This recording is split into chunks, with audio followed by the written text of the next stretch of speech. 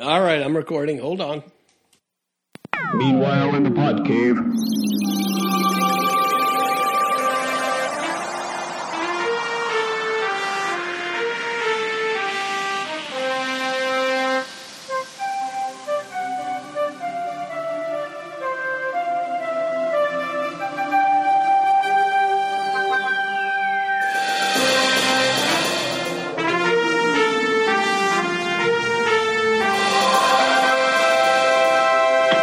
Welcome back to another edition of the Podman. I'm Brad. I'm Brian. I'm Podman.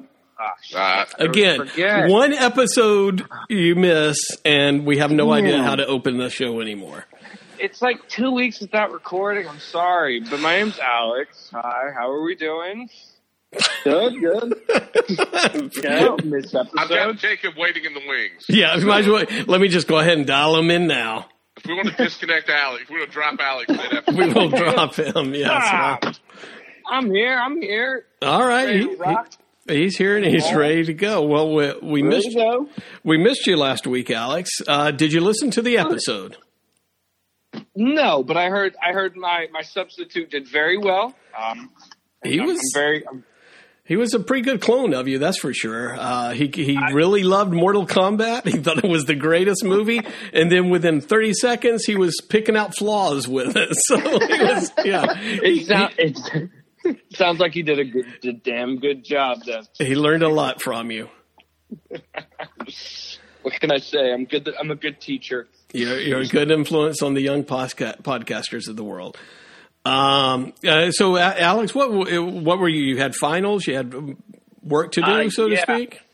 I was writing scripts and writing papers, doing all the fun stuff. Excellent. All my assignments. And I know, I think we've mentioned it before on the show, and I know our listener is really anxiously waiting here. But when can we do a table read of one of your scripts? Oh, well, I have about 18 pages. Wow. Of a feature I'm working on. So if whenever I can finish the first act, I'd say we can start the table read. We could do a table read. I would love that. The Podmen Tales or something like that. Maybe I don't know. I like it. Podmen Tales. Well, we introduced a couple of new segments since you were gone. One of them was the news stream, which we don't have any new theme music for, so we'll roll the old one.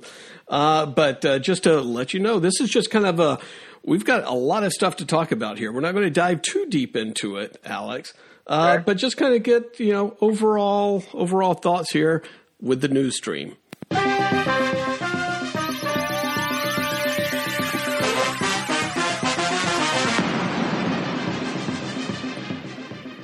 All right, and we got some casting news.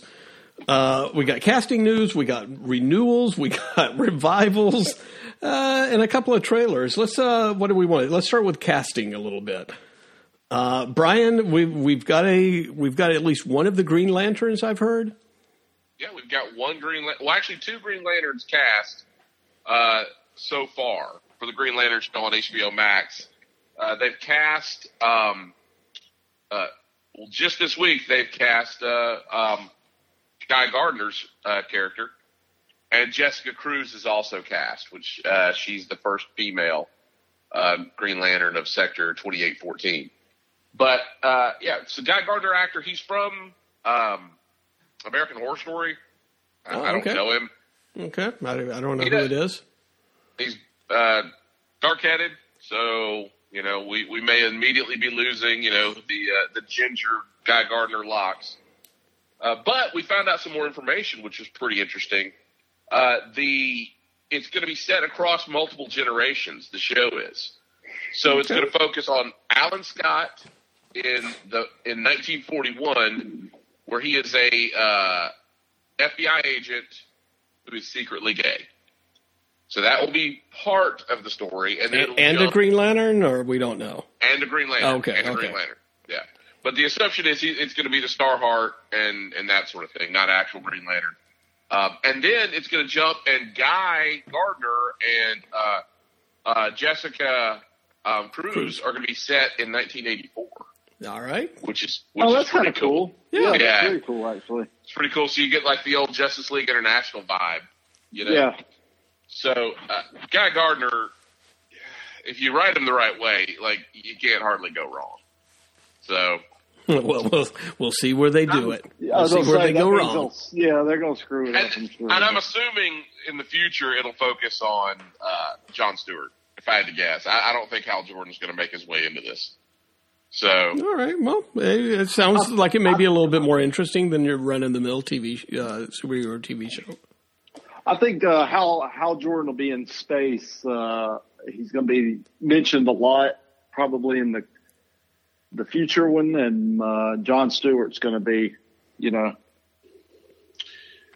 main star. The guy. All right. What's interesting is this kind of like you can almost like draw some, make some inferences, and it's kind of what PMR said last week about the comics and letting comics evolve the characters and grow older.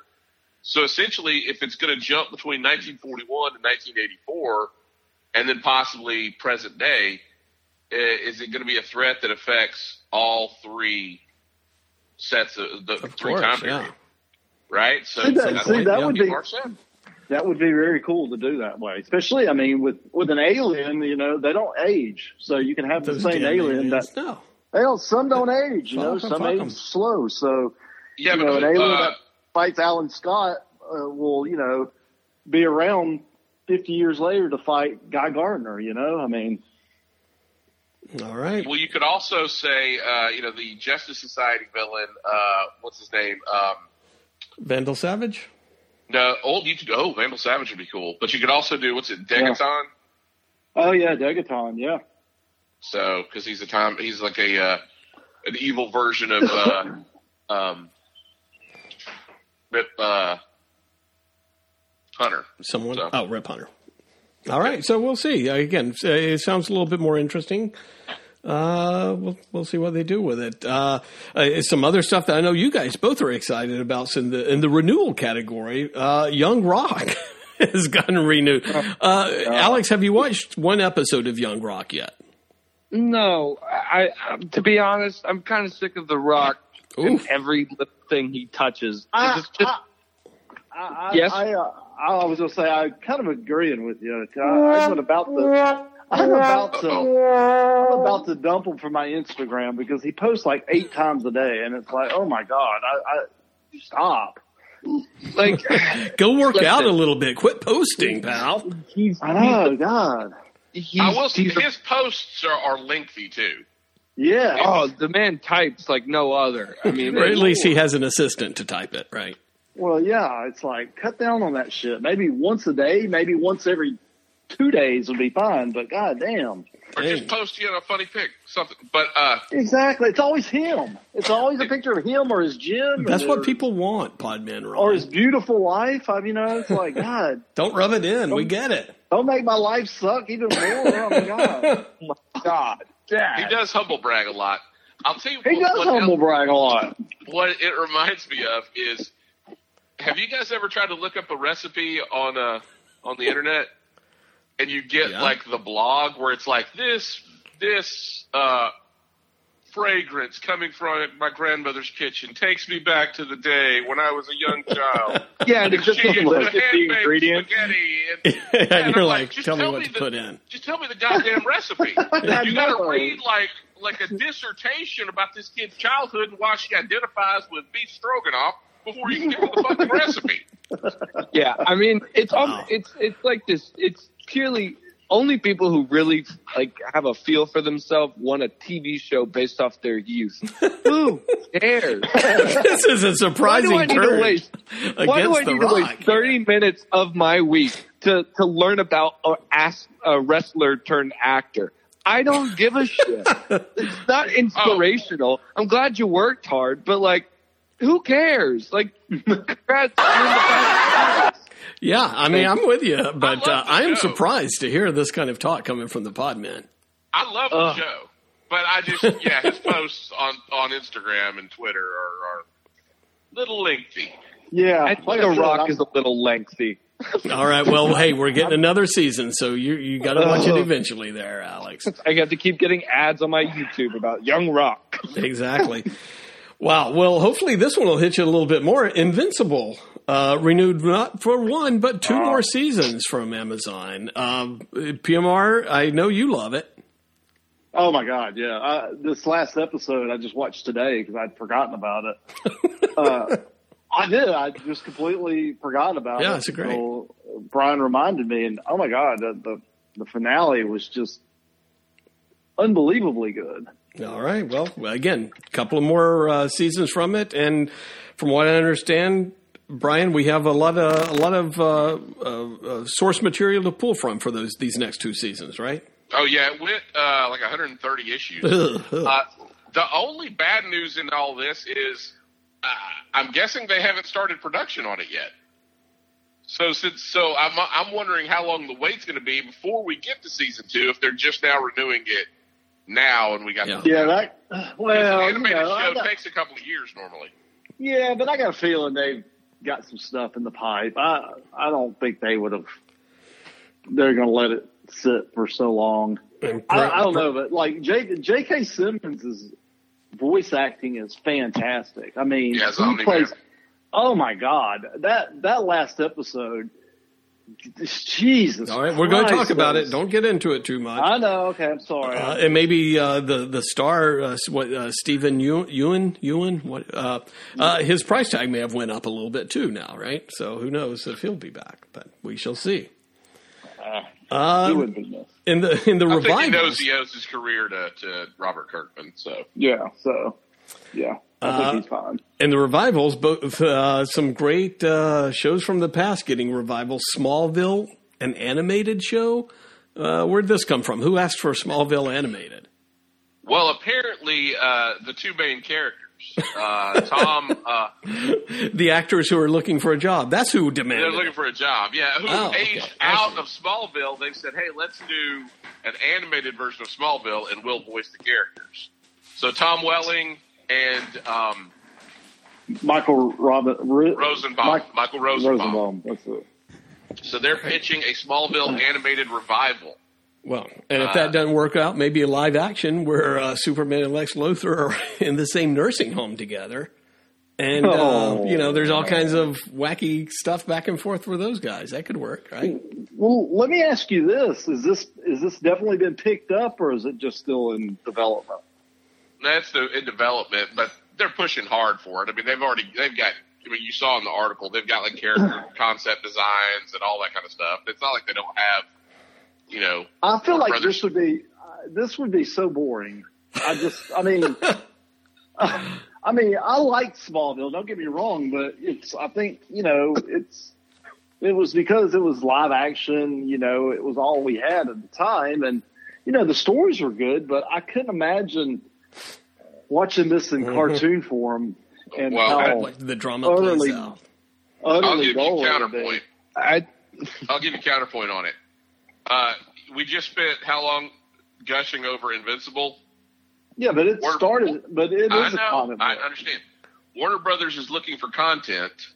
It's probably not too big a jump to say, wait, we've got a property people are still fond of, animated, look at how everybody loves Invincible. We never really showed you that Clark as Superman, so now, because we didn't have the budget to, now we can show you that Clark, that universe, Superman and Lex in the future. Are we going to show Jor-El holding Clark in front of a subway and smashing him and killing everybody on the subway? Maybe. No, I'm just saying. Maybe. Yeah. Maybe. Well, if they do, they'll get sued and they'll have to go to court. Night court. Alex, were you going to say something? No. Nothing. Well, what were you going to say about Night Court, a Night Court revival? Man, I'm so excited. I'm such a fan of the original Night Court. I have no idea. I have no idea what you're talking about. You had me going there, Alex. I thought I was the only one that couldn't stand it. I love Night Court. What even is Night Court? Oh my God. PMR? Night Court was a vehicle for Harry Anderson where he was a judge who was a comedian magician set up in real life. That's who he was, right? That guest starred on Friends a lot. Not Friends, Cheers a lot. Cheers, yeah. And they gave him his own show, and he was the judge presiding over a night court that would get these wacky cases. They were in the middle of the night. And you had the public defender, and you had the district attorney, and the public defender was like a lech named it's John Larroquette. Dan, what was his last name? Dan Fielding. Dan Fielding. Oh, I can't remember where my card is. I know. Right Good now, Lord. I can remember Dan Fielding from Night Court 35 years ago. I mean, Night Court ran for like 6 seasons, didn't it? 7 seasons? 6 or 7 seasons. It was known for casting a bailiff that was about 80 years old and her dying the first season, and then they cast another 80-year-old and she died within like 6 months. So then they decided, you know what, we better quit casting old bailiffs, and they went with a sassy black woman. It went for 9 seasons. Night Court went for 9 seasons. You would love it, Alex. I was only on board for about 3 of those seasons. Okay, wait a minute. Now we're getting down to it. No one really liked Night Court, right? I did. I really did. I love for Night Court. Yeah, it was pretty funny. Well, we'll look forward to it. Also, in the funny business. Well, hang on. Yes, we're not moving through the news stream very quickly. Quite done with Night Court yet. So they're doing the revival of it. John Larroquette is scheduled to come back, and then Melissa Rauch from Big Bang Theory, who was going to produce it, she's going to star in it. So she was originally producer, but now I guess she's going to star in it as well. And I'm assuming that she's Harry Anderson's son or daughter. Harry's daughter, who had a sex change. Oh. She is. Yeah. They've already said that she's going to play his daughter. Yeah, she's his daughter, but I'm assuming like her mom is Christine. So, you're assuming. Assuming. But Harry and Christine had like a will they, won't they thing, the whole series. Maybe they did. And maybe they finally done it. Or maybe they didn't. It's weird. No I've been in 2 of these conversations today. We went to brunch with friends of ours, and they had like a piano player there. And he played "This Is My Life" by Billy Joel. Oh Lord! And I was like, it's the theme song from Bosom Buddies. Nobody knew what the hell I was talking about, so I had to sit there and explain the plot line for Bosom Buddies to 3 other people today that looked like I was an idiot. It's like you had a separate podcast today. Yeah, it is. You remember when Bosom Buddies came out, and then after it was canceled, Peter Scolari got the job on Newhart. Yeah. And he was like the famous one of the 2. Like everybody was like, "Oh, Tom Hanks. Oh, what happened to him? He's a nobody now." Peter Scolari, his career skyrocketed after Bosom Buddies. Yeah. Tom Hanks is laughing now. Alex, did you ever see Bosom Buddies? All the time. Do you want to hear the pitch? Every day I make sure I watch it every day of my life, in fact. You have never watched Bosom What about Buddies. I Love Lucy? Have you ever seen that, Alex? I actually have watched I Love Lucy. Oh, I Love Lucy's pushes pretty through funny. so hard. What? Brad's trying to shove us through this news stream. I know. Well, we've got like 6 movies to review. Everybody's filled up with stuff. Alex wants to review 3 fucking Harry Potter movies. Oh my goodness. I got to get through it, and man. we're 20 minutes in the podcast already. Can I give the quick elevator pitch? Yes, for, we're going to Buddies? skip. We're going to skip the Olivia Dukakis in memoriam, just so you can give this pitch for Bosom Buddies. All right, Alex. Bosom Buddies. Sorry, Olivia. Bosom Buddies is much more Exactly. important right now. All right, so you had Tom Hanks. This is Tom Hanks' first acting gig, right? His first acting thing, like of note on IMDb. Him and his buddy, weren't they cartoonists? And work for a paper? Or am I just completely making that up? I don't know. You may be mixing them up with Ted Knight and Too Close for Comfort. I'm not sure. Might be. Another great show. They were something like that. They go on a double date, and they bring the girls back, and they find out that the girls are living in this rent-controlled apartment in New York, but it's women only. So they begin to dress in drag so they can rent an apartment, but they have to stay in. The landlord can't find out that it's got 2 men living in the building, or else they'll get ejected. Wackiness ensues. Oh my God. Jesus Christ. That's putting the situation in a situation comedy. Yeah, I mean, does that not sound like something that you would want to hear about? I mean, that sounds like some wacky situational comedy. If I know what situational comedy even is, I mean that really is the definition. That's a situation. Wow. All right. So let's roll on. All right. There's a I Love Lucy biopic with Javier Bardem and Nicole Kidman in the leading roles there. So that's kind of interesting casting, to say the least. Yeah, that's a terrible casting. But who I have to wonder, coming from someone young, who's asking for any of this? Yeah, nobody wants anything. No one wants any of the stuff we just talked about for 20 minutes. No one. like I can understand a biopic on like Mr. Rogers. Like that's at least like it's not that old. I Love Lucy was in the fucking 50s. Yeah. Let it go. Let it go, people. Let it go, people. I don't even know what night whatever it was is, and I don't care. I'll never care. I don't know who's asking for these things, but man, streaming services are desperate. Ugh. Wow. Goodness gracious. Alex has really come back with a vengeance, and I kind of like it. That's why I think they are desperate. That's why we should get our script out there. All right. You got to get that. You got to hurry up and rush that script, man. Alex. All right. Into the new era, we do have Sweet Tooth, which is a relatively new comic book, I think. I've seen pictures of it, but has anybody ever read Sweet Tooth, or are we just going to wait for the movie? I'm just waiting for the is it a movie? It's a TV show, isn't it? Whichever. No one asked for it, according to Alex. Nope, no one's asked for it. Now, the writer, Jeff Laramie, is pretty good. Like, I've never read this, but Jeff Laramie's a good writer. But, yeah. Again, another case, and something modern that who the fuck asked for? I mean, it's getting to the point now where I think every streaming service and every studio just wants a comic book thing to have or some old thing to revive to get a few more subscribers. And I'm really getting bored. Like, give me something new. It's getting old. Every time I turn on a new movie, it's ass. And then I see announcements for 6 old revived TV shows to come back. Like, it's like, come on. Let it die. Your career's dead. Let it go. Ouch, but you said the new stuff sucks too. So what do you want to do, Alex? It's all crap. Make something good. I know. Is Spielberg redoing what's he redoing? Guys and Dolls, or not Guys and Dolls? Spielberg. Yeah, Spielberg. Yeah, he's doing West Side Story. West Side Story. Again, thank you. Yeah, West Side Story is like the best musical movie ever. Yeah, but no one asked for it. Do we need a revival of it? No. No one cares. No, we got In the Heights coming up from Lin-Manuel. Did anybody ask for that? Exactly. No. I asked for that. But anyway.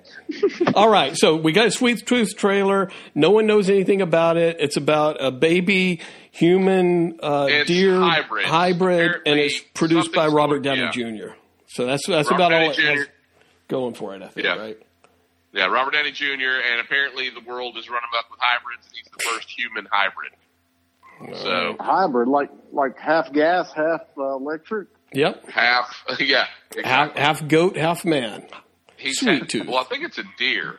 He's half deer, half man. All right. That's sweet. And then finally, more stuff that we're reviving. We can't let go of Star Wars: The Bad Batch. We can't let go of the Clone Wars. So these are clones that are a little bit different, a little bit messed up, a little bit bad boy. A lot of people don't care. Alex, do you care about the bad boys of The Bad Batch? No. Wow. All right. I mean, okay, I'll be fair. I am interested. I skipped the middle arc of the last season of Clone Wars with Ahsoka and those 2 other ladies, but I did watch the Bad Batch arc, and while it wasn't great, it was fun, and I liked the Bad Batch, but do they need their own show? Probably not. Probably not. Will I watch it? Maybe the first episode, if I'm bored. Yeah, if they're lucky. I like it. If they're lucky. And see, I flipped. I couldn't ever get into Clone Wars, but I really enjoyed Rebels. And so now I want to watch The Bad Batch because of Rebels. So And it premieres on Tuesday, so it premieres on May the 4th. So episode 1's May the 4th, and then episode 2 is going to be its normal time slot on Fridays. On Disney Plus, all right. On Disney Plus. I'm going to start. So it premieres, what's the tomorrow? Tuesday. All right, I'll watch it. Yeah. I never watched Rebels or the other one, Clone Wars. I try so hard to watch Clone Wars, and I watched the last 4 episodes when it was the wrap up of it. Yeah. Where it tied into the movies, and it was really good. That was fantastic. But I could never get into the, starting from the beginning. It just took forever to. I think that's the thing is I think if you watch the Clone Wars, like Dave Filoni's presence becomes more and more, because Disney. Well, it was the time before Lucas sold to Disney, right? And I think it was popular, and I think like they let go of the reins more and more and more as the seasons go on, and it becomes more and more Dave Filoni. So getting through those early episodes of Clone Wars is rough. Yeah, right? But the Clone Wars, the best course of route, as someone who's watched every episode, is literally look up online the best story arcs, because they're all just vignettes. Like they're just stories to fill in the gap between episode 2 and 3, and like all that. So just look up the best ones. Look up the ones where Darth Maul comes back. Any arc with Darth Maul is not a waste of time. It's fucking great. Anakin's really great. I mean, it's really just there to flesh out these characters. And you're right. Dave Filoni gets way more control as the series goes on, and it gets so much better and way darker, and it's so good. It's fucking great. Clone Wars. That's part of why I like Rebels, because Rebels is all Dave. I mean, it's characters he created.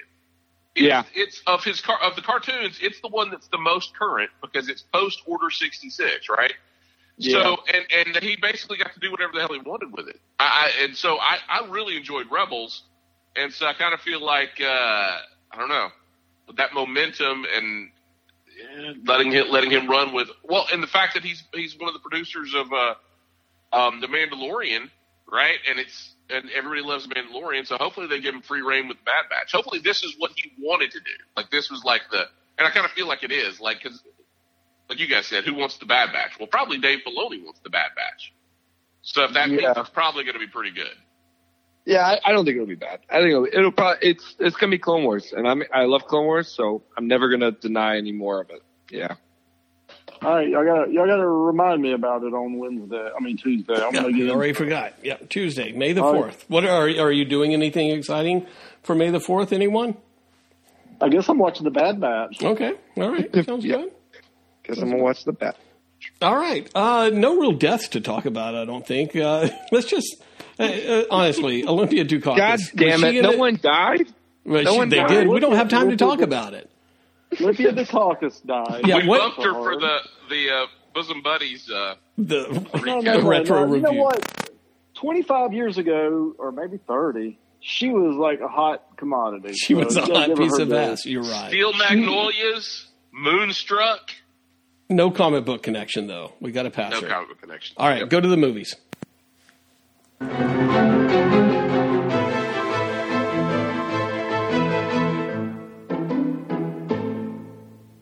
All right, Brian, The Millers versus the Machines. Now, this is from some writers and producers that you love. It's a Netflix movie. I almost talked my kids into watching it this weekend, but didn't quite make it there. Anybody else watch it other than Brian? I did. Oh. I did watch it because I was interested because it was Sony Animation. So I was like, you know what? I really love Spider-Verse. Let me see how this is. All right, Podman Ron? What'd you say? Did you watch The Millers versus the Machines?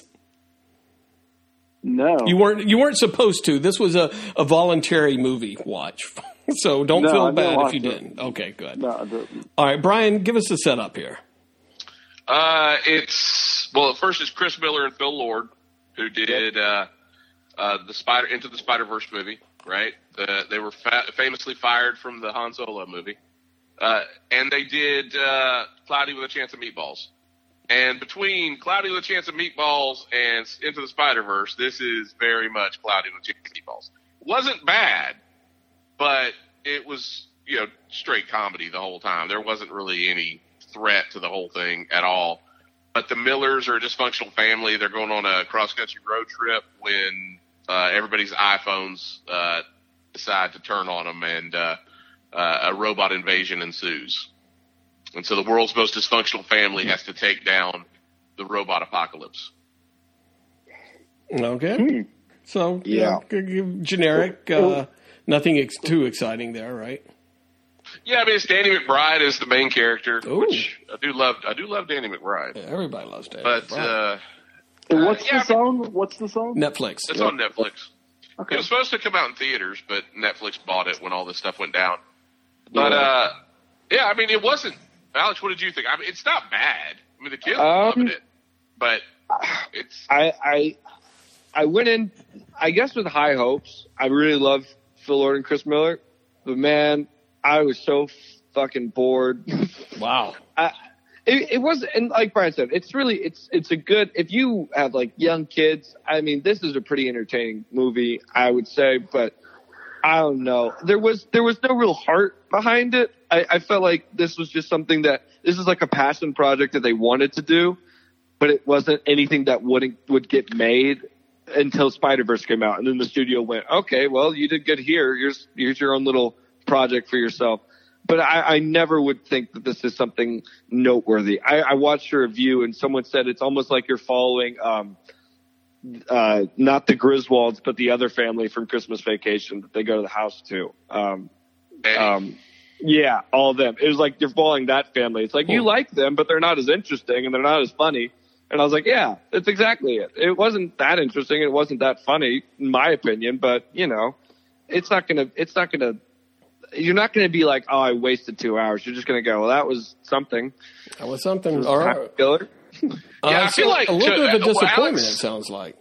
A little bit. Alex said it wasn't but there wasn't like a heart behind it. I don't know that it came across, but I feel like it's called The Millers. So I'm pretty sure, Chris Miller's like, this is like my family. This is like us going on cross-country vacations, that kind of thing. Yeah, and the whole film school thing, I did. And she's going to film school. She's going to film school, but I also didn't really, I don't know. I guess as someone who kind of wishes they, like, who does a lot of study in film and who's like, oh, film school would be dope. I feel like they don't really show a real fair depiction of how hard it is to get into film school or how hard film school is. It's like, it's kind of just like this thing that's just like, it's just a plot device really for our characters. And it's just kind of lame. I don't know. Whatever. I'm over it. Wow. Okay. Well, I'm not convinced I will watch it now. I am disappointed because I was looking for something fresh from Lord and Miller, but I don't know. Nah, it's not fresh. I mean, have you watched Cloudy with a Chance of Meatballs? Yeah. Either the two movies? Yep. If you wanted Cloudy with a Chance of Meatballs 3, this is the movie. Okay. Yeah. So I'd rather watch Cloudy with a Chance of Meatballs.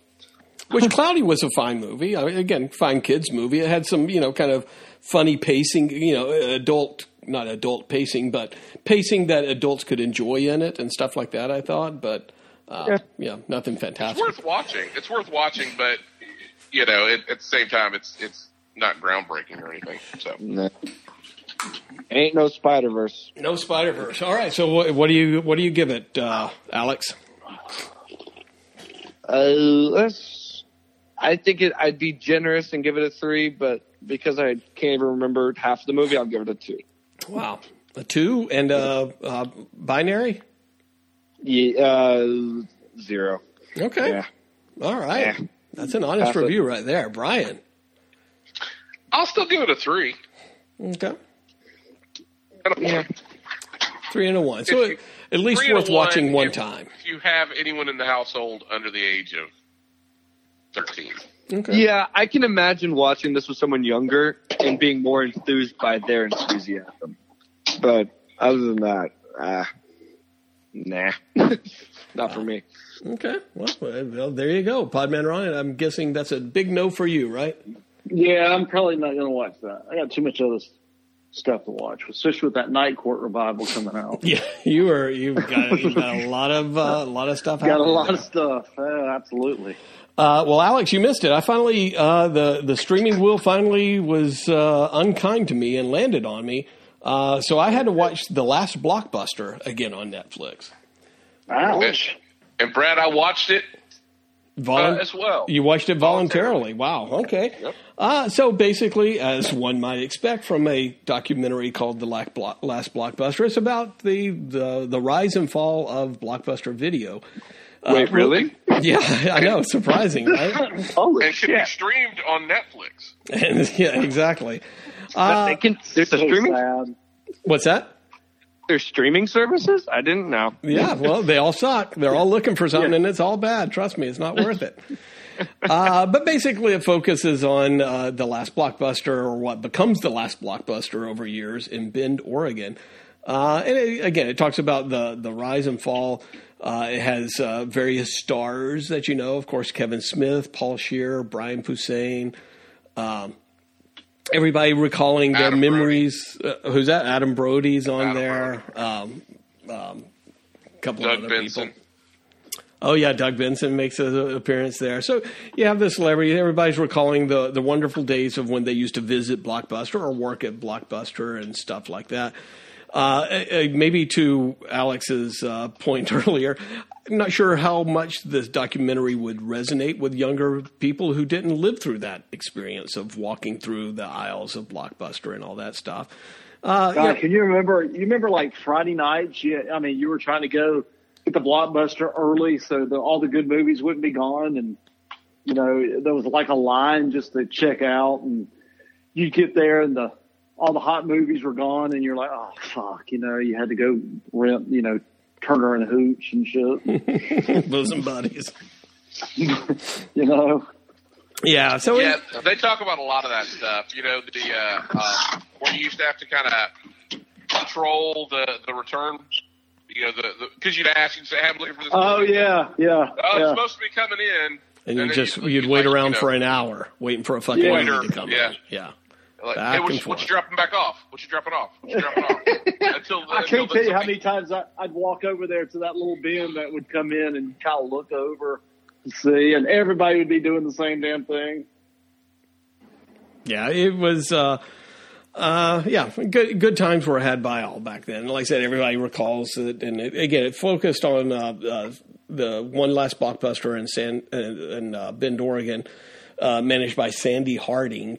Who basically has, half the town worked at Blockbuster and most of her family worked at Blockbuster at one point and stuff like that. And, there's the drama of the movie, of the documentary is that, hey, they may get shut down too. Dish Network is buying Blockbuster. So right. Viacom bought them and then Dish Network bought them. And they have to, every year they have to get their contract renewed to continue to use the Blockbuster name. So that's right. You heard the bell there. That's right. That's correct, Brian. But again, it was kind of interesting. How they went from whatever it was, 10,000, 90,000 stores or something like that in 2017. There was one thing that I wrote down that they had a new store opening every 17 hours across the country type stuff. There was some 9,000 stores. Exactly. They had 9,000 stores in 2017. It went from 9,000 to 2017 down to 12, then 4 in 2018, and then 1 in 2019. So I honestly, not to interrupt, but I honestly can't believe they had that many in 2017. I know. Well, that's true. That wasn't too long ago. I thought Blockbuster pretty much went out probably like 2013, 2015, Well, they said... Sorry, go ahead. Well, the interesting part is what actually killed them, because what do you think killed Blockbuster? They didn't buy Netflix. Well, they didn't buy Netflix, but that's not what killed them. What was it? So they talk about, everybody thought it was Netflix that put them out of business. It wasn't. They said that when they did the whole, rent online, drop off in store, you can rent at the store, you can rent online, you can stream. They said that their service was, at the time Netflix was doing all that stuff, they threw more at it, and their service worked better, especially the streaming piece. But it was the mortgage crisis. When 2008 hit, they were carrying too much debt because when Viacom bought them, Viacom shifted the debt over to Blockbuster because Blockbuster ran so much cash. They shifted their debt obligations to Blockbuster because they were trying to buy Paramount. Ah. So coming out of 2008 with the mortgage crisis, the Netflix won just because they weren't carrying all that debt. Blockbuster couldn't meet their debt obligations, but it wasn't even debt that they had. It was debt that was put upon them by Viacom. And now we have Paramount Plus. I hope you're happy, people. Well, I was going to say that y'all were talking about openings. I remember the one where we were lived at, when it was the grand opening, how big of a deal that was, because all we had around us was mom and pops. But you remember they had like CDs and I bought Guns N' Roses Use Your Illusion 1 and 2 at Blockbuster. Yeah, but I was going to say that like the grand opening at that Blockbuster had the piano from Big. Yeah. That was, they brought that in. That was like one of the big things, They also had a Tucker.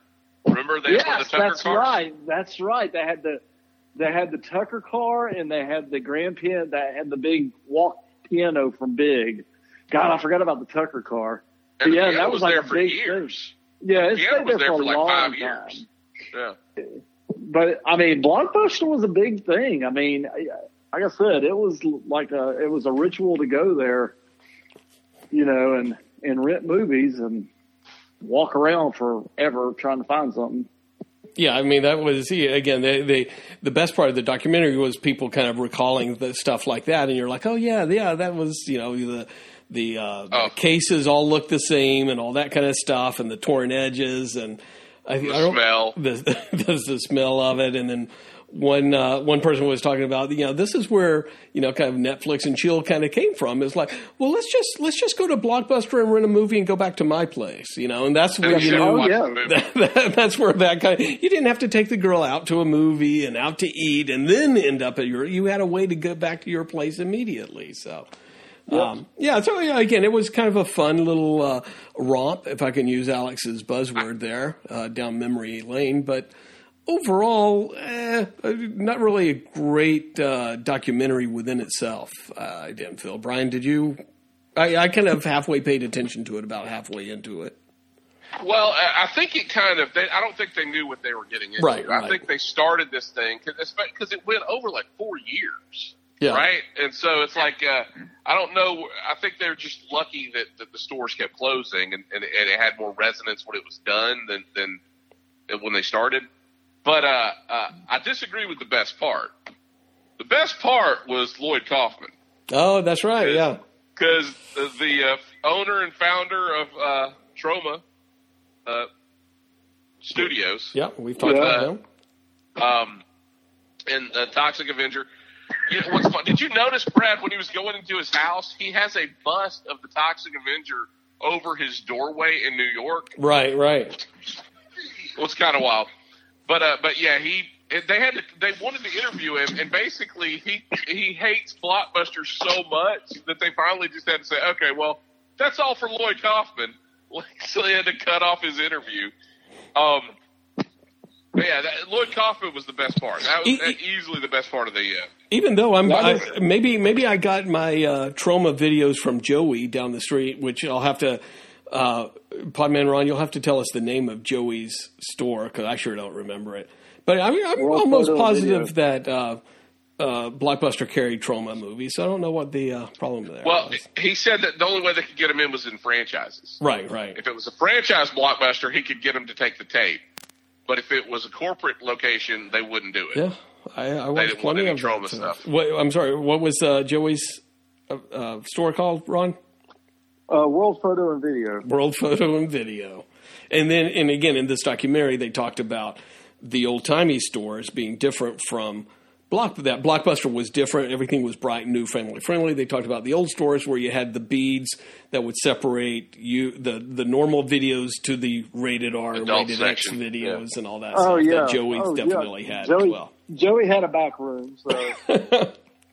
Good old days of video stores. So anyway, like Blockbuster on Netflix, it may be worth a view. I'd give it a 2, and really a binary of 0. Your life would be unchanged if you didn't watch it. Maybe Brian, to your point, they didn't really know what story they were going to tell, whether it was like the story of Blockbuster or focusing in on Bend or whatever. But it felt like it was just an uneven documentary for me. And I agree with that. There is one takeaway from this film for me, is that if any person alive is able to overdose from marijuana, it is Doug Benson. Because that dude is addled. He was. At one point, he was just like, just tell me, what am I supposed to say here? And it was supposed to be an impromptu thing like, I remember when blah, blah, blah, blah. They were just feeding him the line to tell him. Yeah, that dude is not doing well. And I wonder how old he is. He can't be that old. I don't think he's probably in his 40s. Well, in his 40s, I would say, right? Yeah, but he's got the brain of a 78-year-old. Super High Me from Doug Benson. So, good one. All right. Now it's time to spin the wheel again, I think. Holy cow. He's 58 years old. Oh, well, maybe he's well preserved. Maybe so. Wow, that's not bad at all. I apologize, Doug Benson. Yeah, you're my hero. I hope I look that good. Well, I hope I'm that functional when I'm that old. I got to start smoking pot. I guess so. All right, so I've on Netflix, I have replaced that movie now with a new one these damn ads, with a new one from one of my favorite directors, and we'll see if we land on it. But it's The Grand Master. Has anybody heard of this movie? Is that the KKK movie or something? The Grand Master? Grand Wizard. That's the Grand Wizard. Oh, well. Well, it's the Grand Master? It's the beginnings of martial arts type movie. I think you'll like it. I think you'll like it. I hope you get it. So right. Who's the next recipient? Well, I'm going to spin the wheel right now, and let's find out. That's real. That was a little bit of a close one there. Let me send this to you guys. Oh no! And this is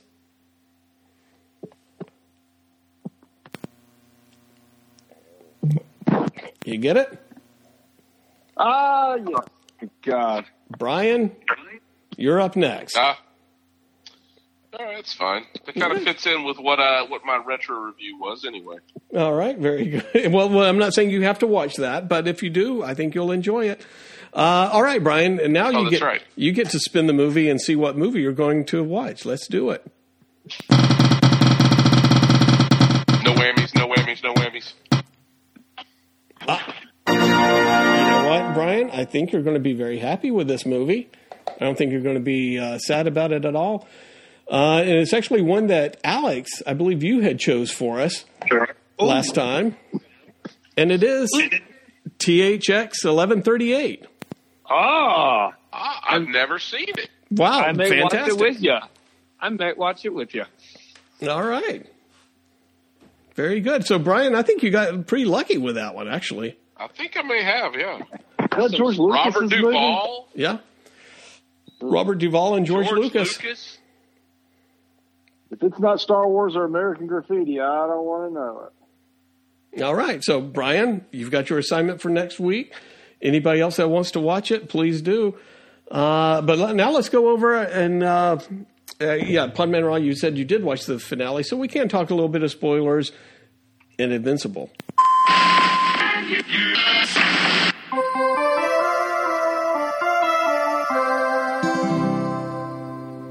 All right, Invincible on Amazon Prime. Where were we? 8 episodes or so, whatever, kind of a short. I think it's 8. 8 episodes. It wraps up the story arc pretty well, I guess. I watched it. Alex, have you watched it, or have you been watching Invincible? I haven't watched a single episode, but I've read the whole book, so like from start to finish. So good enough. Good enough. So, Brad, have you watched it all? I have watched it all. Okay. I didn't think it was as absolutely fantastic as you guys did. I didn't think there was anything wrong with it. But it's just like, okay, again, nothing necessarily new. It didn't feel like. The characters that I liked were the 2 blue guys, the twins, kind of guys. I've got the omnibus, but I don't think I've cracked it open. So I had nothing, I had no preconceived notions of what was going on, but you kind of pick up on it pretty early. And I think the first episode pretty much tells you, kind of quote unquote who the bad guy is. You were just I was just waiting to see if the bad guy was really the bad guy. And maybe that's something to come a little bit later as well. Is he just being misunderstood? But PMR, I think this is like one of your favorite shows now, right? It really is. I mean, I'm very disappointed that it's over with. Well, for the time being, but yeah, it was pretty incredible. I won't lie. It was.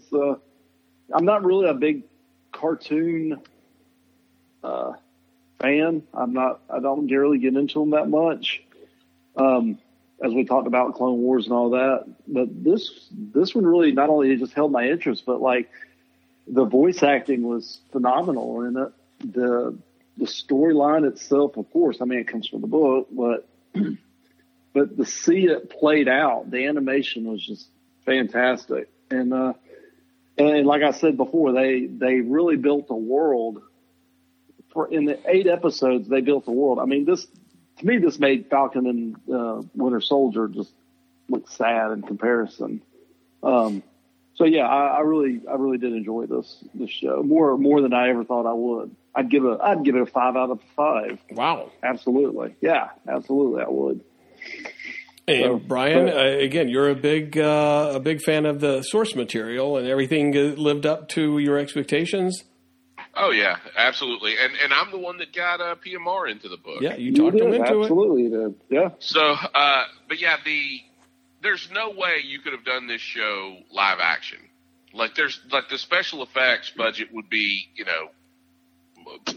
insane. Like there's no way. In this episode alone, with all the death, like all the. But you know what? I mean, I wouldn't want this live action. It was perfect the way the animation was perfect. For once, I was watching a cartoon and I didn't feel like I was watching a cartoon. I felt like I was watching live action. I felt like I was watching something as closely from the comic book to TV as it could ever possibly be. The animation to me was that good, and the way the storyboarding and the way they played it out, it was fantastic. I mean, it really was. Well, and the fact that the whole episode and all the carnage is just for Omni-Man to show Invincible that, like, humans are like tissue paper. They're disposable. There's no reason for you to have this emotional attachment. And he just murdered so many people. Oh yeah.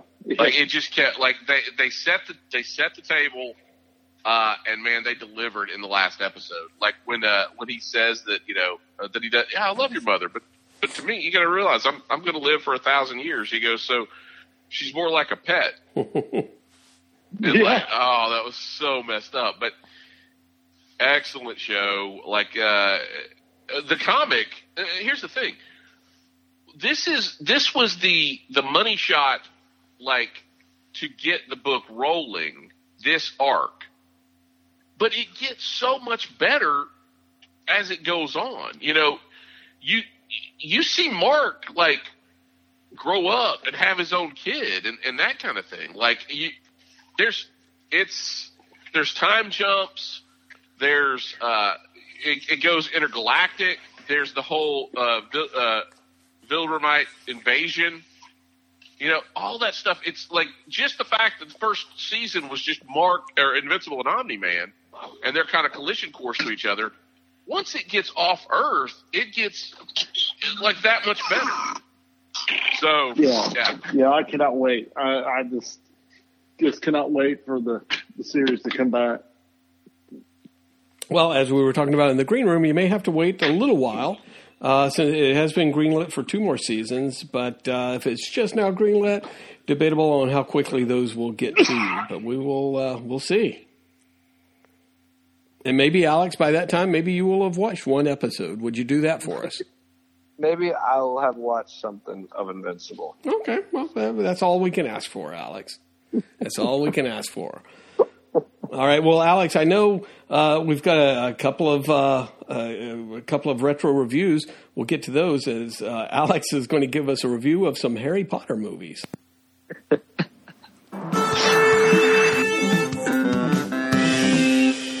All right, Alex, tell us a little bit about Harry Potter. What is this Harry Potter all about? And why are you watching them, first of all? Well, I took a little trip down to Orlando. And I went to Universal, and I went to Diagon Alley, and I went to Hogsmeade and Hogwarts, and I came back. Fun spot, and I came back, and I was just like, you know what I want to do? And my girlfriend looked at me and said, please don't say it. And I said, I want to watch every Harry Potter movie. And for the past week, I have bugged her endlessly to sit down and watch them all with me. And we have gotten through the first 3.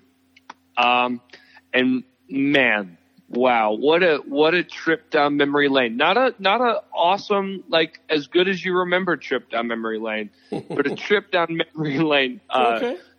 Is it, just the less. Did she not want to watch it? Is it too close to home? Does it bring back too many? Yeah. I think too many memories. She watches them more than I do. So I think she had watched them recently and was like, I don't feel like doing it again. And I was like, well, I do. And so I'm the man in this relationship. Good for you. So please. Can we please? Can we please? I'll rub your feet. Potter? And so she then gladly accepted. And we finally watched Harry Potter while building a Harry Potter Lego set. Wow. Yeah. And so we watched So I'll start with Sorcerer's Stone. It's actually what I realized initially. The first thing I realized is that these movies are really long. Like Sorcerer's Stone is 2.5 hours, and it is by far a kids movie. Like the first 2 movies are just kids movies, and for 2.5 hours of a kids movie, I don't know how I stayed awake during the entire thing as like a 5-year-old. I mean, it is long, but it's really good. Daniel Radcliffe is surprisingly a really good child actor. Ron's pretty good. Hermione's pretty weak. I do love the kindness of Dumbledore, the original Dumbledore. Rest in peace. Yeah, it's really it was really fun. It's just a really fun movie. The ending's kind of weird. It's very it doesn't make sense why the dungeons have like a giant chess piece in order to get to the vaults. It's really odd. It makes no sense. But it's a fun kids movie, and I have no regrets watching it. Now, Chamber of Secrets, Jesus Christ, I have full regrets watching. Oh, what happened? Why? What happened with Chamber of Secrets? First off, Chamber of Secrets. Guess can I have a guess of what the runtime for Chambers of Secret is before anyone looks it up? 1 hour, 2 hours and 10 minutes. 2 hours and 51 minutes. Okay. No, it's not that long. I'll say 2 hours and 48 minutes. It is 2 hours and 55 minutes long. That's long. And it is painstakingly long. By Price is Right rules, I won. Yeah, you totally won that one. And was this one? Well, no. Chris Columbus directed the first 2. First 2. Okay. And they are far and above. When I get to Prisoner of Azkaban, I'll talk about just the tonal difference immediately. But the first 2 are by far and above kids' movies. Well, I really like The Chamber of Secrets. Let me tell you right now. Go back and watch You're it. Wrong. Because by the middle part of it, I had lost, we had 7 different plot lines. And I was so confused. I wasn't confused, but I was confused out of boredom and because I was on my phone. way too often. I mean, well, that's your fault. Yeah, but you knew the reveal. Like, there's a difference when you know the big. You can't watch. You can only watch Empire Strikes Back one time and really enjoy it. Sure, once you know the reveal, then it. But to be fair, I haven't watched Chamber of Secrets in 10 years, and while I remember the reveal, that wasn't the problem I had with the movie. I mean, the pacing is just, there's no reason for it to be almost 3 hours long. There's no reason. I mean, when by the time we got to the Quidditch match with Malfoy, and I was like, oh my God, how far into this movie? And we were only halfway through. And I was like, are you kidding me? Like, this is stupid. And so then we get to the final battle, and I'm like, oh my God, well, how much left is in the movie? 10 minutes. And I was like, you telling me the final battle is like 5 minutes long? I mean, it is quick. And you're just like, that is lame. It was so lame. I mean, Harry just coincidentally stabs the basilisk right through the head, and you're just like, that was it? That was what the whole buildup was for. And the guy who plays Tom Riddle sucks as an actor. And so, while I'm sure I loved this movie as a kid, and I think I did, man, I was bored out of my mind watching it again. I mean, it is way too long. The pacing's, and I thought Dobby was in it more, and he's like in the very beginning, and then he just has that one scene at the end. Thank God. I love Dobby, but it's just like, Dobby. Man, Hermione felt really shortchanged. She didn't have any reason to be in the movie other than to get petrified. I mean, it was just like, that was a waste. I mean, you could totally skip number 2 and just go from 1 to 3 and you'd be fine. There's nothing you'd miss. Speaking of 3, though, Prisoner of Azkaban is completely a different movie. I forgot who directed this one. Did Alfonso Cuarón direct this one? Yeah, it's Alfonso Cuarón. It's Alfonso Cuarón. Man, by the first shot of this movie, it is like, I love Chris Columbus's first. I love Sorcerer's Stone, but by the first shot of Prisoner of Azkaban, it's just a 10 times better movie. I mean, the pacing's better. The shots are more meaningful and have more weight. Well, they redid the castle and everything, right? I mean, Hagrid's place is redone and everything. Yeah, Hagrid's place isn't just sitting right next to the school. It's like down the hill and everything. It's so great. I mean, even the visual effects, I know we're getting later in the years and they're getting better, but they're used better here, and the way the Dementors look and the way that everything freezes around them, it's great. All the stuff is great. Character development's great. I mean, I think every actor comes more into form here than they ever were in the last 2, except Hermione, who's still a little weak. But the script's 10 times better. I did miss the old Dumbledore, my old gentle Dumbledore. But other than that, the movie's just better overall. The Sirius Black, all that stuff. I mean, Gary Oldman, of course, is a fantastic actor, but he's just so charming and lovable in the movie. And then Lupin's great. I mean, overall, Prisoner of Azkaban, whether it's just a better plot for a movie in general, you could literally just skip the first 2 movies and just watch Prisoner of Azkaban, and you pretty much know where to go from there. I mean, it really is a new starting point for this whole franchise, and it's great. The tone's great. Everything's great. I mean, it's just a good movie overall. And that's where I am so far. Wow. I'm still having fun. No matter what, I'm having fun with these movies. There's fun stuff to make fun of. There's stuff to love. I think Daniel Radcliffe is surprisingly really good in the first 2, which I didn't expect. And yeah, good movie. I will say for child actors, because they're usually horrible, these 3 were not horrible. I mean, yeah, the first one's kind of shaky with the child acting, but they weren't horrible. And then by the time they get around to the 3rd one, they're really, really good. Yeah, I think Daniel Radcliffe is strong in all of them. I wouldn't even call him a child actor so much in the first 2, because he's actually just really good and talented. Most people feel like the 3rd one's the best one, though. Yeah, I as of right now, it's definitely my favorite. I always claim Goblet of Fire to be my favorite, but Prisoner of Azkaban, man, that movie's great. Yeah, it's super good. And so I'm going to continue my watch along, and hopefully by the end I'll have a ranking, and I'll tell you the rest of my Harry Potter journey. But yeah, Yeah, that's so far where I'm through. I love that you have a Harry Potter journey. And it is. I'm a big fan of Alfonso Cuarón, so maybe you may have talked me into watching this one. You should go. Have you never watched all the Harry Potters? No. What? Oh, I've never read a book. I've seen one movie, and I think it was when I got advance tickets. And Podman Ron, did we go see like the last part 1 or part 2 of the last one or something like that? Does that sound familiar? Yeah, I think so. Yeah, that was the only one I've seen. Man, I sat overjoyed in my Hufflepuff sweatshirt, building my Lego set and watching Harry Potter. Wow. It's just it's such a fun movie. It's so popcorny, but it's so just heartwarming to watch. It feels so nostalgic from my childhood. But I still looked at it. I still made fun of it. It's just fun. They're fun movies. Prisoner of Azkaban is just great. I really do recommend just going through them all and just trying them out again because they're just fun. Fun. So you had fun. I had fun. Excellent. Brian, did you have fun with your retro review?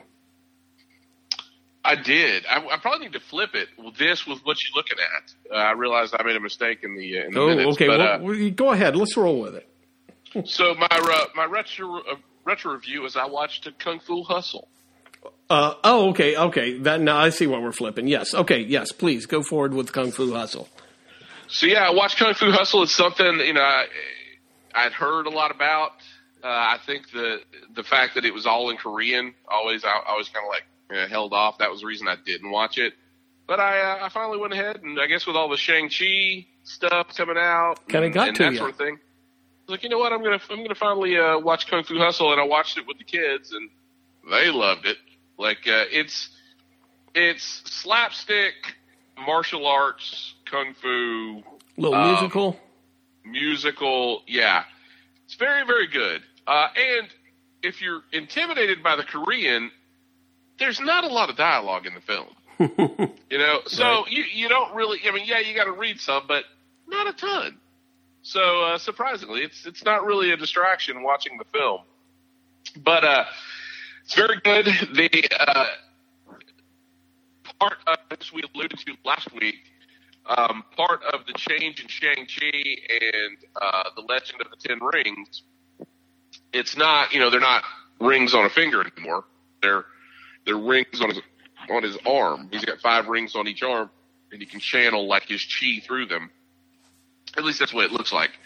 That was inspired from this movie because in the village, they're being intimidated by a gang. The Hatchet Men. So they don't carry guns, but they all carry like cleavers. And this town's being like intimidated by them. And there's 3 people in the town that turns out are kung fu masters. So it's the baker, it's the tailor, and it's like this like burly guy that's like I guess he's like you always see him carrying grain, I guess, for the cattle and stuff. So I guess he's like a rancher. But the tailor, actually, he uses the rings from his drapery as his weapon. So he has like 5 rings on each arm. And so he uses them. He'll sling them down and then use them to block when somebody's trying to hit him with a sword, kind of like a Wonder Woman with like her gauntlets, bands, yep. Her gauntlets, but then he'll also like extend them out when he's punching and stuff. So I thought that was cool because I'm fairly certain that's where they got the idea for Shang-Chi and the change with the 10 rings there. And then you find out towards the end there's 2 other people that are kung fu masters that you didn't realize through the beginning half of the movie. So, but it's almost like a Jackie Chan movie combined with the Three Stooges to an extent, and maybe a little bit of Warner Brothers like cartoons with some of the stuff that happens. It's very enjoyable though. It's a quick 90 minutes or so. Yeah. And where did you watch this at, dude? Where is it available? I actually purchased it. Oh wow! On iTunes. Wow, hardcore. Brian went all in with this one. But let me see. I'm sure it's available somewhere. It was at one point. I think it was on Netflix. And it's been a long time since I've seen that, but I'm a big fan of Stephen Chow, who I think wrote, directed, and starred in it. But the first movie that I came to him was Shaolin Soccer, which is the same type of shtick, like you said, Brian. It's a little bit of kung fu, a little musical, a little bit of Looney Tunes or whatever. A little bit more far-fetched, that it's a soccer full of like Shaolin monks who, kung fu experts and all that kind of stuff, and maybe skews a little bit younger, but still, kind of the same type of feel of Kung Fu Hustle. But yeah, Kung Fu Hustle is a good movie. I enjoyed it. Yeah. All right. Everyone should watch it. Do you want to give it a rating? I may try it next time. Right. I'll give it a 4. All right. Yeah, you should give it a shot. Alex, I know I suggested some Asian movies. I don't know if this was in here. You were looking for older ones, but Kung Fu Hustle would be a good one. Again, easy watch, relatively, It's one enjoyable. That, to what PMR enjoys, you could literally play this in the background all the time and just, pick up a little bit here, pick up a little bit there. It's just good. Yeah. So. All right. Well, there you go. Now let's see. What you looking at? All right, Brian, tell us what you're looking at. I have also been indoctrinated with happy endings. All right. So I got Podman Ron on board. I got you on board. Alex, can I get you on board with happy endings? Have you seen any of it yet? I watched the first 2 or 3 episodes with PMR. Right. Oh, okay.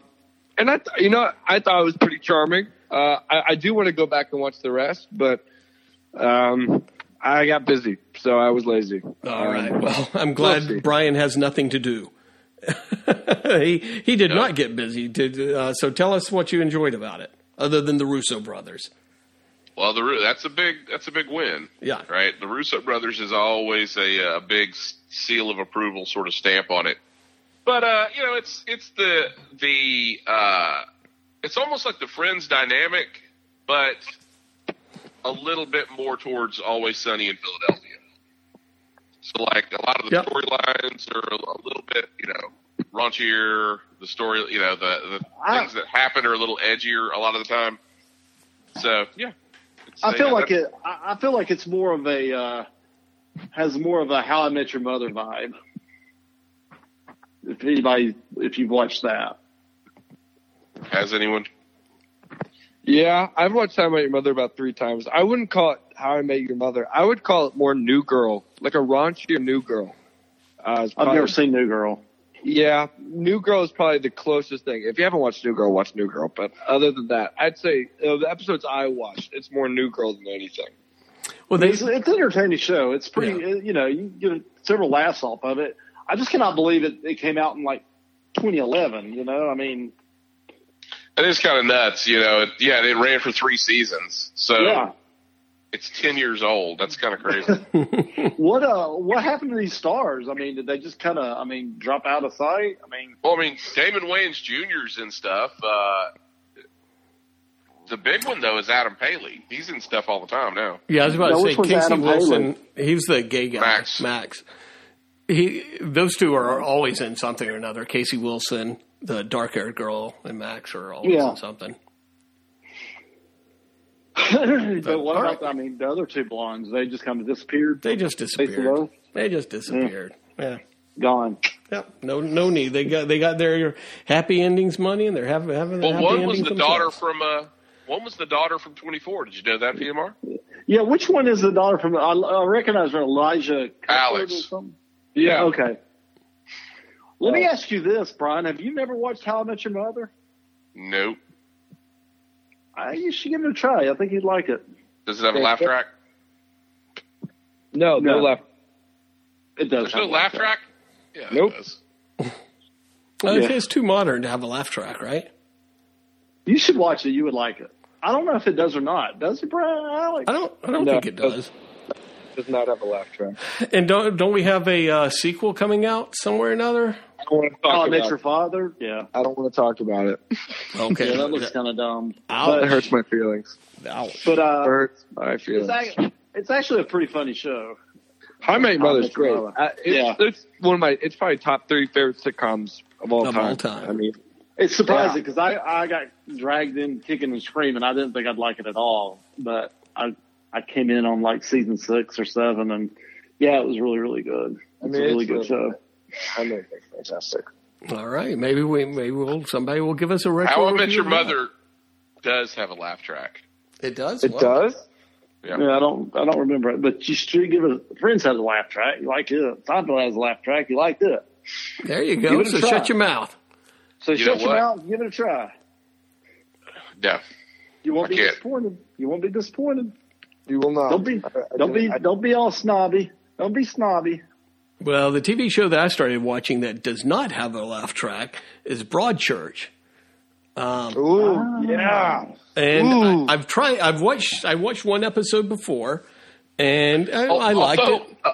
A laugh track on Broadchurch would make it 10 times darker. It would make it a little bit creepier. That would make it really fucked up. So I tried to watch it before, and it didn't take with me. But because we started watching Mayor of Easttown, we couldn't get enough of our child murder mystery. So I started rewatching Broadchurch. It's on Netflix. And we're a handful of episodes in. I think we're at the last episode, again, short seasons and everything. BBC drama, cop, detective drama. But it stars pretty much everyone who's been in Doctor Who, as it turns out. David Tennant is the lead detective. Olivia Colman is his partner, who's from The Crown. I got to believe Olivia Colman was in a Doctor Who at some point. She was in a Doctor Who, yeah. And Jodie Whittaker, the new Doctor, is one of the other female leads in it. And then there's other characters that pop up. The young kid reporter, he was in a Doctor Who and all that. So it's kind of funny. The guy that owns the tackle shop. Yeah. Who plays Professor, or not Professor Filch in not Filch. Who's the janitor guy? The squib. Finch. It's Filch. It's Filch. It's Filch. It's Filch. So he was in Doctor Who episodes as well. Right. Well, so they've all been in Doctor Who or I Shaun of the Dead. I don't think you can be a British actor without being in Doctor Who. I mean, that's what I was about to say. You kind of come to that determination is that, if you were to go back in time and watched a couple of episodes of The Love Boat or Fantasy Island, you'd be like, these are all the actors in the U.S. has to offer. So I'm like, okay. But yeah, I think it's like 3 seasons. It's, I don't know when it came out, a handful of years ago. Again, nothing necessarily special about the storytelling of it. But because you have all these actors that you have some sort of familiarity with, I guess, is kind of what drew me to it. Of course, I like David Tennant as one of my favorite doctors. And he's a little bit harder to understand. His accent's a little bit thicker in this. I would say watch the first episode, see if you like it. It's worth a while watch, I think. Have you conceded and just started watching it with closed captioning on? Some things I had to go back and turn them on. Yeah, definitely. At this point, like if I know it's going to have a thick accent, I'm just like, screw it. Just turn it on. Yeah, my wife watched The Crown, I think, with the captions on for the most part. I love Broadchurch. Did you? Okay. I never made it through season 2, so maybe finish season 1. Season 1's great. I mean, I thoroughly loved that. I think I binged it in one night. I stayed up all night one night at college watching it. It's great, but season 2 is kind of lackluster, and I think I just quit. Gotcha. Season 2 gets a lot. It's frustrating. Like it makes you angry. Yeah, it got kind of boring, and I don't know. There's more courtroom drama in season 2. That's all I'll say. But okay. Yeah. Well, it did make me want to go back and watch. I think after this, I'll go back and watch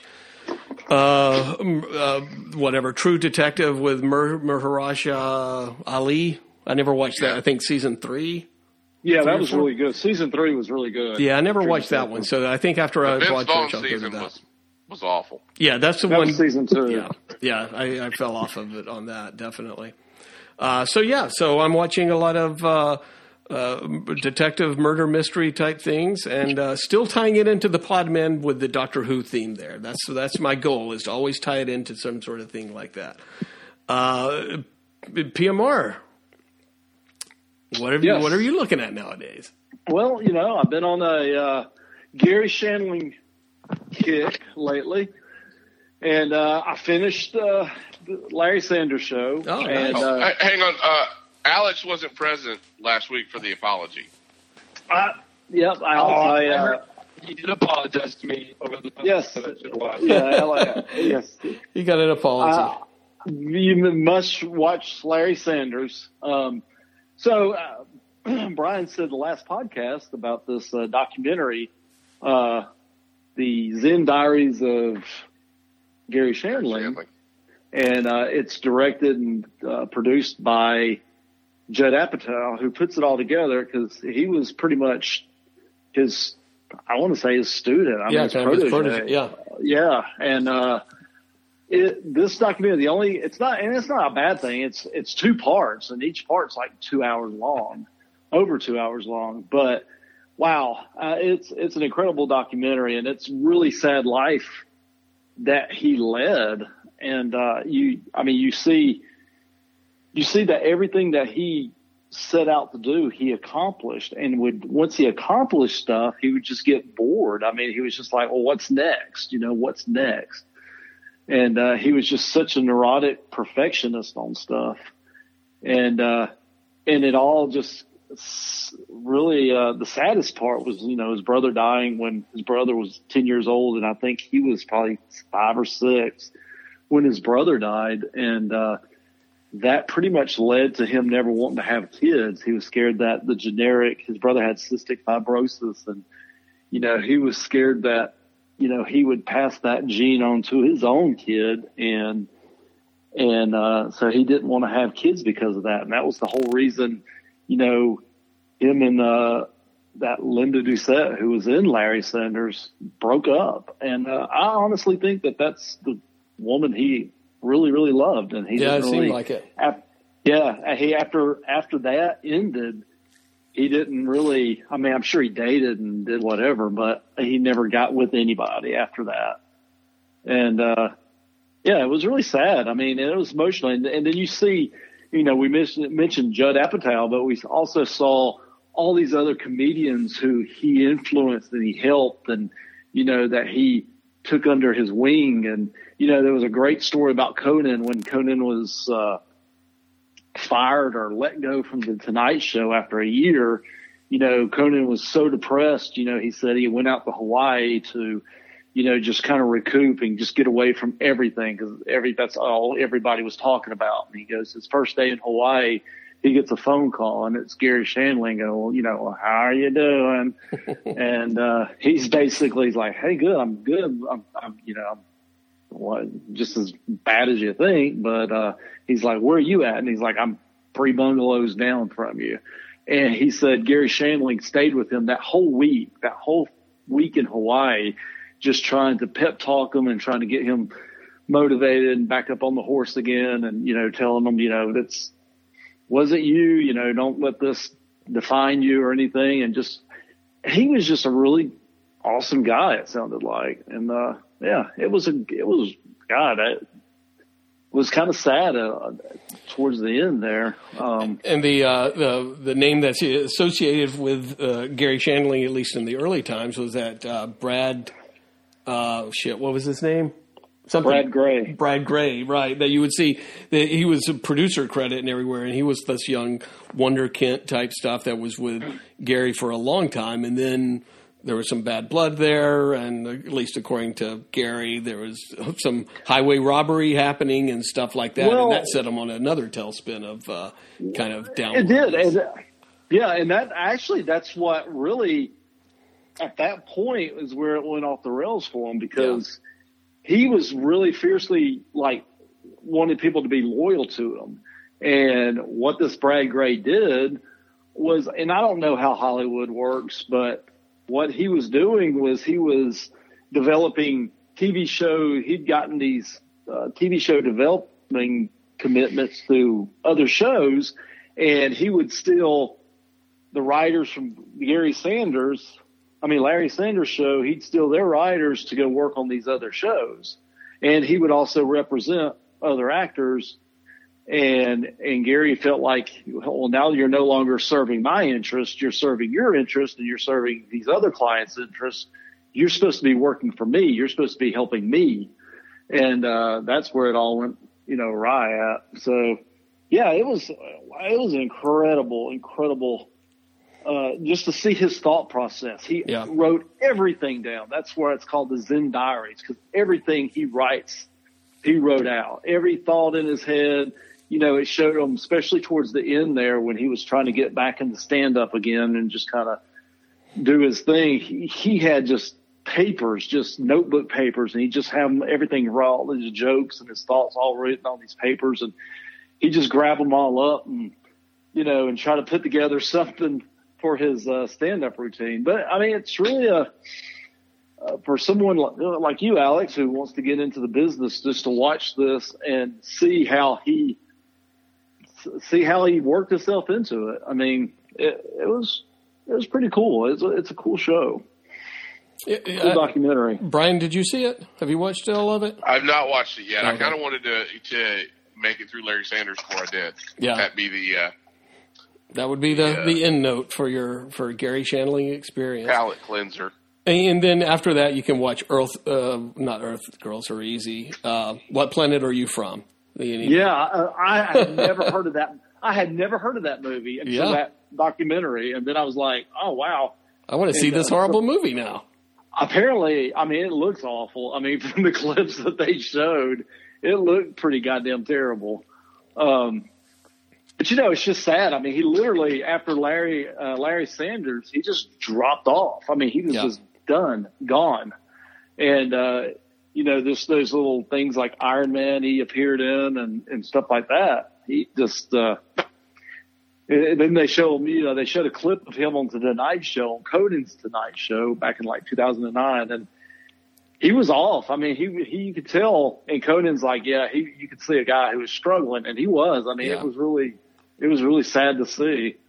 But yeah, it's a great documentary. I mean, really, really, really, really good. Yep, I thought it was well produced and everything. Alex, you gotta watch it if you want to ever be a stand-up comedian. That's the story here.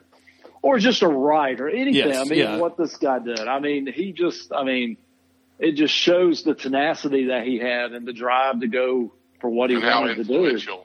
How influential he was. Well, they said that, his, not only his comedy and everything about that, but like even the lawsuit he did, it changed the way, managers can now handle their clients in Hollywood. I mean, that was because he stood up for himself. Right. It was a long battle. I forgot how long it was, but it was a long battle, legal battle for him as well. And the one part that I thought was funny was where he was in the studio with Tom Petty. And he's talking to Tom Petty, and Tom Petty had just got a divorce or whatever. And he's like, well, you lost half your money through a divorce. I lost half my money through my fucking producer or whatever. He's like, we're a bunch of nobodies now. And Tom Petty's like, yeah, that's about right. And then you got Tom Petty said like, well, you got this DVD thing going. But I thought was really interesting was like Bob Saget and him were like best friends. Yeah. And you could tell Bob Saget is going through some huge grief and regret, because when all this happened with, Brad Gray was his helping out Bob Saget. Yeah. And Bob Saget made a joke, detrimental to, and Garry Shandling was the butt of the joke. And that was it. Garry Shandling wrote him out of everything, was just no longer friends with him. And he said that, they reconnected like, 10 years later or something, or maybe sooner than that, like 5 or 6 years later. And he's like, everything was good. And I thought, we connected, we clicked, everything was like the old days. And he goes, I thought, okay, we're back together, we're good. And he goes, he would never return my phone calls after that. Yeah, but because he wasn't loyal to him. He picked a side, and Garry Shandling was was all about loyalty. So yeah, it was great. It was a great documentary. It made me really feel bad for Garry Shandling, about what he went through and everything. Look at this, Brian. It all started with you should give it a shot. Give the Garry Shandling show a shot. I know, man. Larry Sanders a shot. And then he bitched about it for 3 seasons. Yeah, and he's like, I don't see what you people are talking about. I truly went down the Larry Sanders. We just got to find more than season 1 of the Garry Shandling show, right? Yeah. Brian, you found season 1 on iTunes, but that was about it, right? Because I tell you, because they were showing clips of that, and it looked pretty funny, actually. You can find like UK editions, but finding a US version is next to impossible. And they've only got 1 season on Amazon Prime, so that's not on Prime. It's on Amazon where you can buy it. Yeah. So I don't know what the deal is there either. See, that's weird. I can't believe that they don't have that out. Wow. And it must be something to do with his estate or something. You would think so. But you got to get more. You got to watch as many Garry Shandling movies as possible, which I think is maybe just that one. Maybe it was a few others. I don't know if he was or not, except Iron Man. Fucking Hydra. All right, guys. I mean, I think that's a solid ending with that happy note. Jesus, we should have left with happy endings. We should have saved that for the end instead of Garry Shandling, right? Yeah, we love Brian. We love we do love Garry Shandling. He's just Brian. You need to watch. You need to watch How I Met Your Mother. Alex, you need to watch the Garry Shandling documentary. And I need to watch the Larry Sanders show first. Okay, watch the Larry Sanders show. All right. And Brian, you have what? THX 1138. Any other things other than the Bad Batch? We talked about that. Any other TV shows coming out to follow? That may be about it. Wow. I think so. Yeah, I think it's going to be a long dry spell. Well, we got Loki coming out. Isn't it June? June 11th. Oh, that'll be here before you know it. Yep. I'm very excited. Very, very excited. Yeah, I'm looking there's not a lot to watch. We may have to have Jacob on the next episode to give us a retro review of Top Gun or something. Possibly. Did he watch Top Gun? I saw that it was on there. Did he watch it? Yep. We all watched Top Gun. Wow. Ouch. So Top Gun. Yikes. I mean, that alone does not make like Brian's Fun House sound fun. I mean, that's going to bring down the fun level. What? It was the #1 movie in theaters for 40 weeks. I've never seen it. And it shouldn't have been. Oh, my God. It's so bad. I thought it was bad when I was watching it back in 1986. That's not good. Does it age well, Brian? Or you know what? We should have Jacob on next week and give us a retro review. Let's not talk too much about it. When is Maverick coming out? It was supposed to be out June last year. I think it's August. Now it's coming out. No, it's November 19th. Oh, Jesus Christ. So God, why do they keep pushing that turd back? Push that turd back in. Jesus Christ, stop. They can't find a bathroom. They just got to hold that turd in until it just pops out. Keeps prairie dogging. Yep, it's popping Good out. Lord. That just tells me that's a bad movie. Oh. Or we're in a pandemic. No. Bad movie. Bad movie. Hey, also, Brian, so maybe if we could get Jacob, since, again, we may have a light week next week, if we could get Jacob to do Top Gun, and maybe we could get you to do what's the title of the new segment? Oh, yeah. Oh, my God. It's a master class in poor filmmaking. Maybe could we get one of those from you? We sure can. All right. Don't tell us what it is, but just be thinking about it. Your last one was Jaws for the Revenge, which I still contend was a hell of a movie, but okay, fine. You have your points you made. But yeah, why don't we plan for that for next time? That sounds good. I'll do it. All right. All right. But until next time. Save it for the podcast.